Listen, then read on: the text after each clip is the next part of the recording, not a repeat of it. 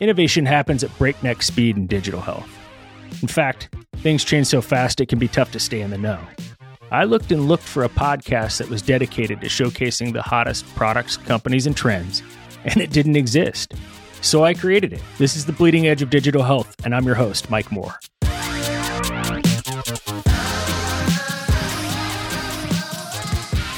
Welcome to another episode of the Bleeding Edge of Digital Health. I've got a guest here today, Dr. Randy Moore, no relation to myself. Dr. Moore is an associate professor of vascular and endovascular surgery at the University of Calgary, also CMO and founder at ViTAA Medical. Randy, how you doing today? I'm doing great. Thanks, Mike. Great to be here. And just a bit of good news and an update. So I've been promoted to full professor of surgery. So Fantastic. Congratulations. I'm sure that was long overdue. You and I met, I think it was LSI earlier this year, and I watched the presentation. It was, to say I was blown away was an understatement. I probably came on a little strong when you and Bob and Mitch and I got together at the bar afterwards, but I couldn't wait to get you guys on here as a guest and to hopefully be involved in the company at some level, because I just absolutely love what you guys are doing. A brief synopsis of it would be a software as a medical device that offers precision, personalized medicine to non-invasively map the strength and weakness of abdominal aortic aneurysms. Before we get into the tech, I always love for guests to tell a little bit about the origin story. Yours is such a unique one. So I'll let you kind of take the floor there and just tell us how this whole thing got started. Oh, that's great. Thanks, Mike, and happy to share the story. I've been a practicing vascular surgeon for 26 years, and my focus has almost exclusively been on repairs of the abdominal aorta, which, as you know, are dilations of the major blood vessel in the body. And of course, if they get too big, they can rupture. The analogy I like to use is an old tire tube. And of course, patients are aware of the risk of rupture. So, my journey with ViTAA, the company that we're talking about, the software that we're dealing with, my journey with ViTAA really began in earnest 15 years ago when a young patient of mine died. And he wasn't supposed to die. I mean, I saw him 2 weeks before his death in the clinic with his family. He was a pillar of our local community, a very well-established, successful businessman, and he had a small aortic aneurysm. And according to the current guidelines that my specialty uses to help determine when to intervene on these patients, according to those guidelines, I was doing the right thing by telling him to go home and not to worry. Well, 2 weeks later, he came in, ruptured, and I did my very, very best to save his life, Mike. But as he was dying on my operating room table, I put my hands inside his abdomen and felt his aorta, and his tissues basically fell apart in my hand. And, after I got over sort of the shock and had to deal with the family grief, it occurred to me that if I'd had the capacity to feel his aorta virtually before I made the decision to send him home that day in the office, I would have made a different decision and I could have saved his life. And I promised myself and all the future patients that I would see that I would come up with a better solution. And so we've been addicted to this idea that size somehow predicts risk. And the problem with that, Mike, is that that's population-based data. That's data from, thousands of people. And we try to apply statistical risk to the patient in front of us. And the challenge with that, of course, is that means nothing to the individual patient. Statistically, your risk might be 5%, but if you're one of those 5%, your risk is 100%. So right.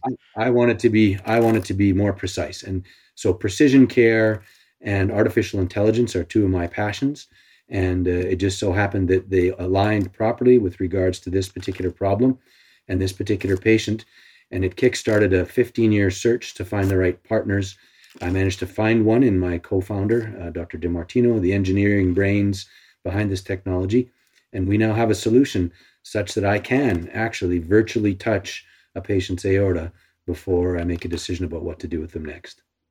That's incredible. Yeah. And it's neat to when I hear stories like this where when the founder, has spent that period of time working on something, because it's a body of work, right? I mean, this concept has been in your mind for probably longer as a physician than it hasn't. That's exactly right. Would be my guess. So obviously that story really outlined the clinical need, but tell us a little bit about the problem you're trying to solve. We've talked in the past about your experiences at the last VEITH meeting, but Yes. What's the community saying out there about the way they're practicing medicine and what's missing? Sure, Mike. So maybe what I'll do is if you don't mind, I'll share my screen and just Absolutely and help to sort of highlight where that's going. So, yeah, can you see that okay, Mike? Yeah, it's pulling up right now. Yeah, we've got it. Okay, so fantastic. So since the beginning of time, and by that I mean the early 1950s, when aneurysms really began to be treated in earnest, since the beginning of that time, there's literature out there that suggests that the bigger the aneurysm, the more likely it is to rupture. And there's no question that your risk does increase as the aneurysm gets larger. The problem is that you can also rupture at a smaller size. And so for 60 years, the criteria that I and other surgeons in this space use to decide whether or not to intervene has been the size of the aorta. And we've arbitrarily drawn a line in the sand saying that, at a certain size, we should fix, and below that size, we should sit tight. And the problem is that, basing your decision on a single diameter measure that's derived from populations of patients doesn't tell you a thing about the individual patient. And so the SVS guidelines, the Society for Vascular Surgery, and the ACA guidelines, the American Cardiology Association, have all recommended using these size guidelines to help you decide when to intervene. The problem is that some of these patients are going to fall below those lines and die, like my young patient. And this data is now over 50 years old. It hasn't changed. And in fact, it's so weak that the SVS most recent guidelines have now suggested that clinicians need to come up with a better solution. And, our technology is that very solution. So instead of just looking at the size of your aorta and basing a decision on, hordes of patients elsewhere, I have a technology that can now map your individual aortic wall strength. So I can now sit down with you as a patient and actually go through your aorta and tell you what your aorta is likely to do.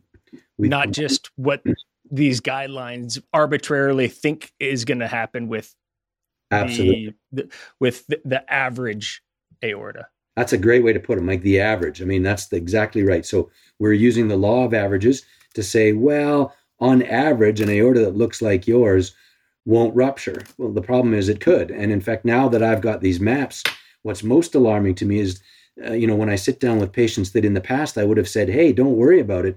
I now have patients that I sit down and say, listen, your aorta is at high risk. There's a bunch of weak spots here. We should change it up. And this is where we want to see this technology go moving forward. Mike, we're in the middle of, regulatory applications to make sure that we're providing the correct information. But we have spent the better part of the last 5 years with high-tech software engineering to try to get this to the point where we know this is going to change the way that vascular care is administered. If you're telling a patient, hey, you need surgery, and that patient saying, well, okay, what makes you say that, doc? You can actually go in and show them, right, with, the heat maps and whatnot of, hey, here's why you need surgery. Here's why another physician that doesn't have the purview of this information might say you don't need surgery, but here's specifically what's going on with your. So it really is precision medicine. The heat mapping component of it, I think, is really dynamic. If you could walk us through that. Absolutely, Mike. So this slide in particular is one that I find very impactful. So if you look at the bottom right, the two rotating aortas. So yep. These are aortas from two of our partner American study sites. And according to, historical SVS criteria, these two patients have identical aortas. So if you relied on the old guidelines, the size-based guidelines, they both have aneurysms that are 5.3 centimeters. Both of these aortas are under currently prescribed size criteria for repair. But you can see very clearly that by using our technology, stating that these two patients have identical aortas is completely false. The patient on the left has a very hot aorta. Bright green and yellow spots indicate weakness, whereas the patient on the right has very cool aorta and therefore stronger. And so despite the fact that these patients have identical sizes, they have very different aortic wall characteristics. And this is the kind of information that you can now use to precisely determine what to do next. Yeah, it's very similar. I would say it's very akin to, in cardiology, the holy grail has always been, okay, two patients have a lesion. One is vulnerable plaque, one is not vulnerable plaque. They haven't really solved that riddle too well in cardiology, but it seems like it would be an exact like-for-like analogy here, only you guys have an answer for it. Absolutely. So that's what we plan to see. In fact, we've rolled this out through a number of clinical applications. So we actually published on the first ever rupture, the patient up at the top left, that bright red spot was exactly where the patient ruptured. So we see this rolled in with our AI components being able to predict rupture down the road. We're also using it to plan endovascular procedures. So at the top right here, you see an aortic neck analysis. This is where the stent actually has to seat for an endovascular repair. And if that area is weak, then you may need to adjust your surgical strategy. And in the bottom left, we also use our technology to follow these patients after a stent's been placed to tell us whether or not the wall still has elevated levels of peak strain, which then should guide you in terms of next steps for care. So really what we've done, Mike, using our technology is created a tool that can be used at every step along that aortic care continuum. So in addition to providing you with intel around the patient's wall characteristics, you can use it sort of before, during, and after surgical intervention. That's incredible. So one of the things that I always think is important to talk about with this type of technology, because there's all kinds of security issues with hospitals and whatnot. And I know you guys have gone to great lengths to ensure this is not only secure, but one of the things that I think is unique, and maybe the best way to ask the question is, so let's say you get an account that signs up. Then what? This is not an on-prem software. This is all cloud-based. So there's and you guys have extensive security firewalls in place to ensure that the information is secure. And I believe the information even goes up anonymously, if I'm not mistaken. But walk us through kind of, okay, so I'm NYU Hospital. I decide we want to deploy this software. How does it go? Sure, absolutely. What I'll do then, Mike, is I'll just go back to screen share and just share one slide with you to sort of walk you through the actual steps. We were very careful when we developed this software to make sure it fits seamlessly into the natural workflow of the clinician that's going to be using this stuff. So, and that's important. That's important because better isn't always better. It's got to be equivalent workflow or easier and better for you to really achieve mass adoption in today's market. That's my experience. That's absolutely 100% correct, Mike. So basically having me on board and partnering with our software engineering team meant that I could shut them down if they were going down a pathway. I mean, software engineers will give you every widget that you can imagine. But in the end, what I wanted was not to interrupt my daily workflow. So we have zero hospital footprint. This is all cloud-based. And basically what we do is when an account signs up, we install on their server our web app. So their web app exists on their server, on their desktop.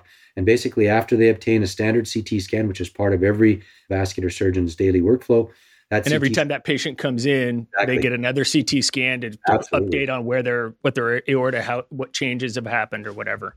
Absolutely. So built into our software is a comparative analysis tool as well. So you can look at size, strain, changes in strain, diameters, etc., and your peak wall strength. So basically from that CT scan image, we drag and drop onto the web app. It's automatically uploaded to the cloud in a HIPAA compliant fashion. And we party with a third-party consultant team that basically attempts to hack us literally every month. And so we actually hire them to try to destroy us. And we've passed every test with glowing colors so far. So we're HIPAA compliant. And then within roughly an hour, right now we're down into the 35-minute range, the end user will get a notification on their server, on their browser, that the report is ready to download. And we spend a huge amount of time developing the user interface. We've done some user applicability studies in the US with the KOLs. And so we've set up a user interface that's completely interactive. The clinician can download whatever pieces of information they want. They can manipulate the study. And what I really wanted to achieve was that virtual touch, putting your hand inside the patient's abdomen, rolling their aorta around, getting a visual 3D map. I tell my trainees that to be a successful surgeon, you really need to approach the patient with the three-dimensional map of their pathology in your head, so that this tool allows you to do that. And again, there's no hospital footprint. This is all done in the cloud. And so we can scale up almost immediately and provide rapid turnaround service within that, currently down to about 35 minutes. Everybody's always trying to decrease that time of I think they call it processing time. What's the target? Well, so 35 minutes is still, even today, it's very fast. Very, very fast. And particularly with the depth of analysis that we provide. If you compare it to other tools, for example, like Terra Recon, which is a 3D mapping tool, does not provide any wall strength characteristics. But a Terra Recon study, for you to download that and manipulate it, that will take roughly 30 minutes. So we're already within the ballpark with other market competitors. But more importantly, as we continue to improve our AI as it relates to segmentation and processing time, our expectation is that we'll be able to get this down to nearly instantaneous. Wow. And it's important to point out that the level of information that you're providing versus a Terra Recon is significantly greater. It's not just a like for like. It's you guys are providing the actual integrity of the wall, not just the actual structure of the wall. Absolutely. And we're also fully aware of the fact that, one of the things that clinicians need is those actual measurements, those diameter, length, width, angles. So we basically focused on building what we sort of called colloquially Terra Recon Plus. So we do provide all of those tools. We can still give you instantaneous measurements with single click, drag and drop. In fact, I've always found Terra Recon somewhat cumbersome. And so our stent planning software, for example, is instantaneous drag and drop click with instantaneous volume, angle, length measurements. So we're Terra Recon Plus. We provide the clinician with wall strength analysis.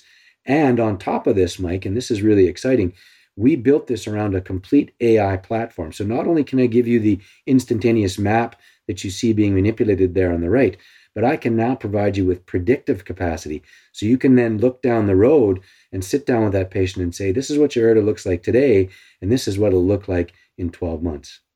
Wow.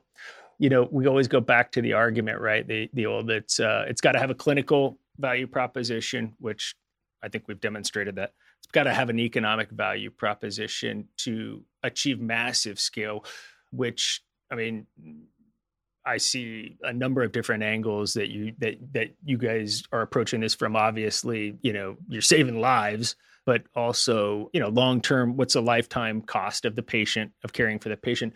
Would this also potentially replace, and I might be getting a little over my skis, but could this replace using Terra Recon in the workflow of the vascular surgeon or the endovascular physician?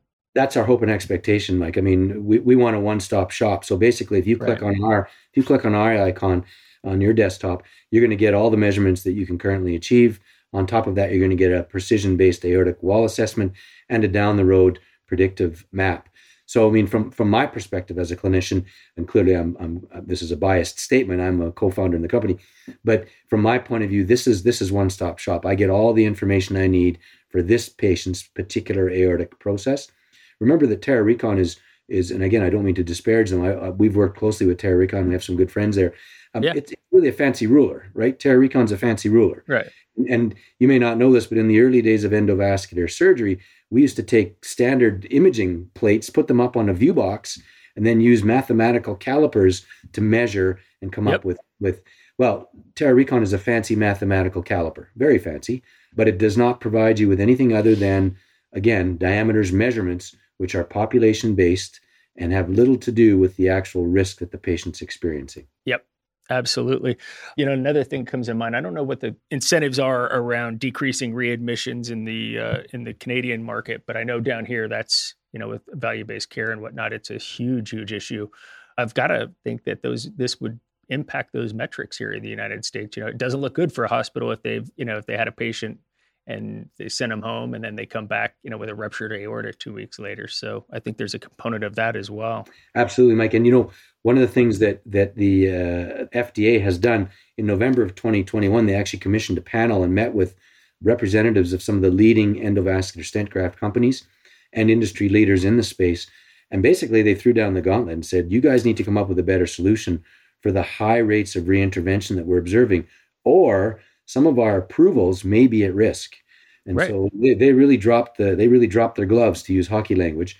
And so, what we can do, for example, is we can tell the hospital which of those type 2 endoleaks need to be treated and which don't. 40% of all patients undergoing endovascular repair have as their primary cost the secondary interventions that are accrued after the fact.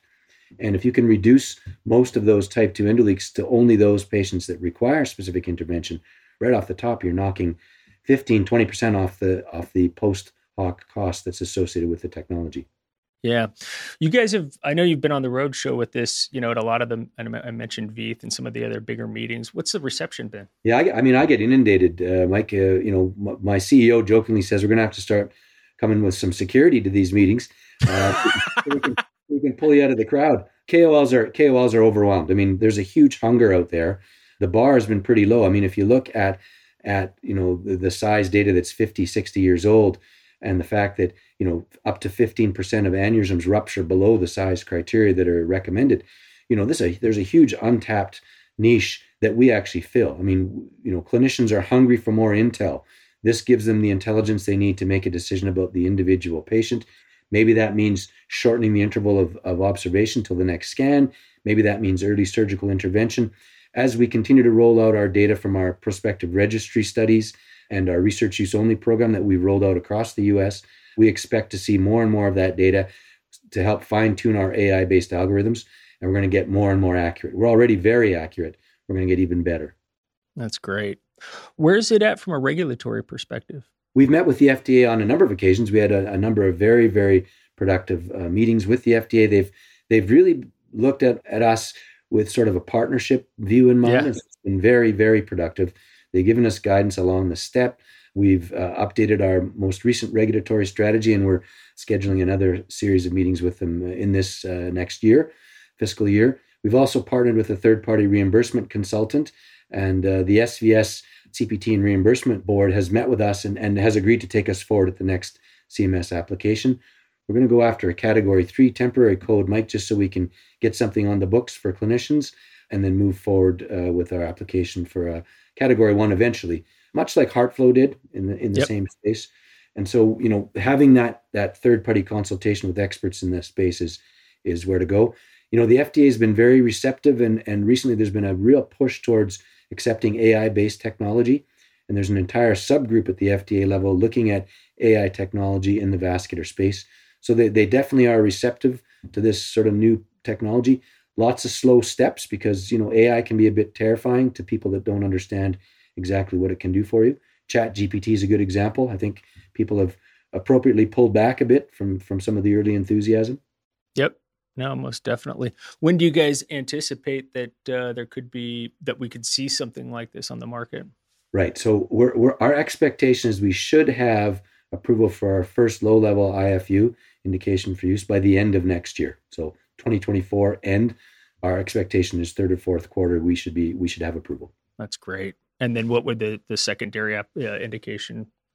Yeah, so the initial indication has to do with the raw strength and wall mapping, Mike, and then secondarily we'll move on to our predictive element. And the reason for that is that to really fine tune that piece of the puzzle, you want to have a huge amount of data.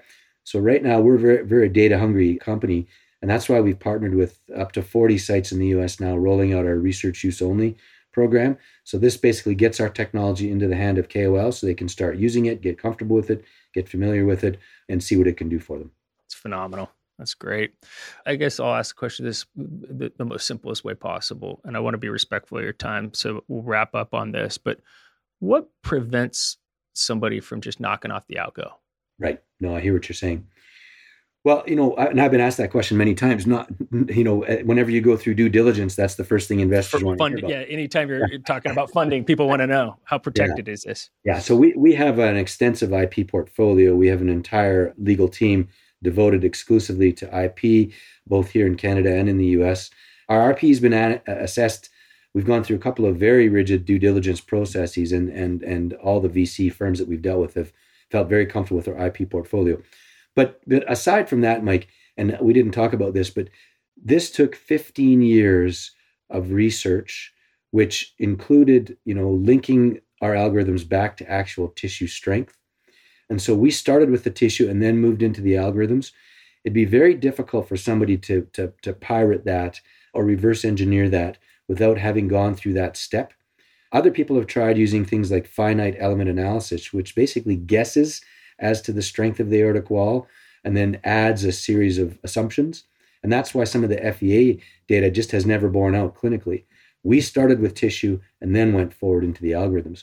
So it would be, nothing's impossible, obviously, but it would be a very difficult piece of work. Yeah. And so the secret sauce is not necessarily in the algo; it's in the clinical work that was done upon which the algorithm was based.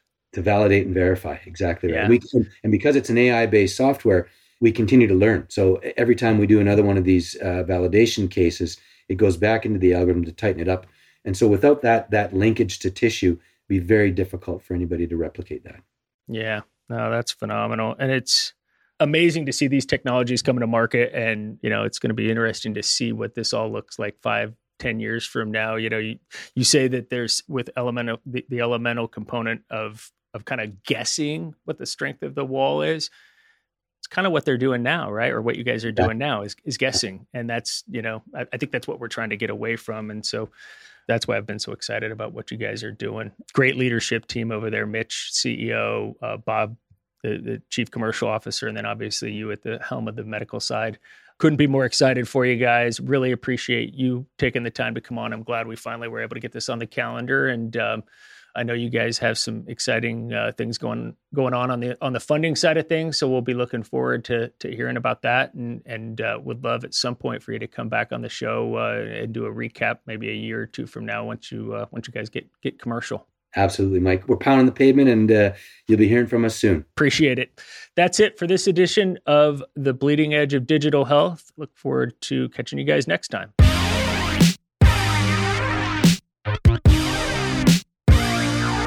Hey guys, thanks for tuning in. Listen, if you enjoyed the show, please hit that subscribe button and leave us a review and rating. That'll let others know the show is definitely worth checking out. Also, if there's a product, company, or trend you'd like to see featured on the show, just shoot me an email. My address will be in the show notes.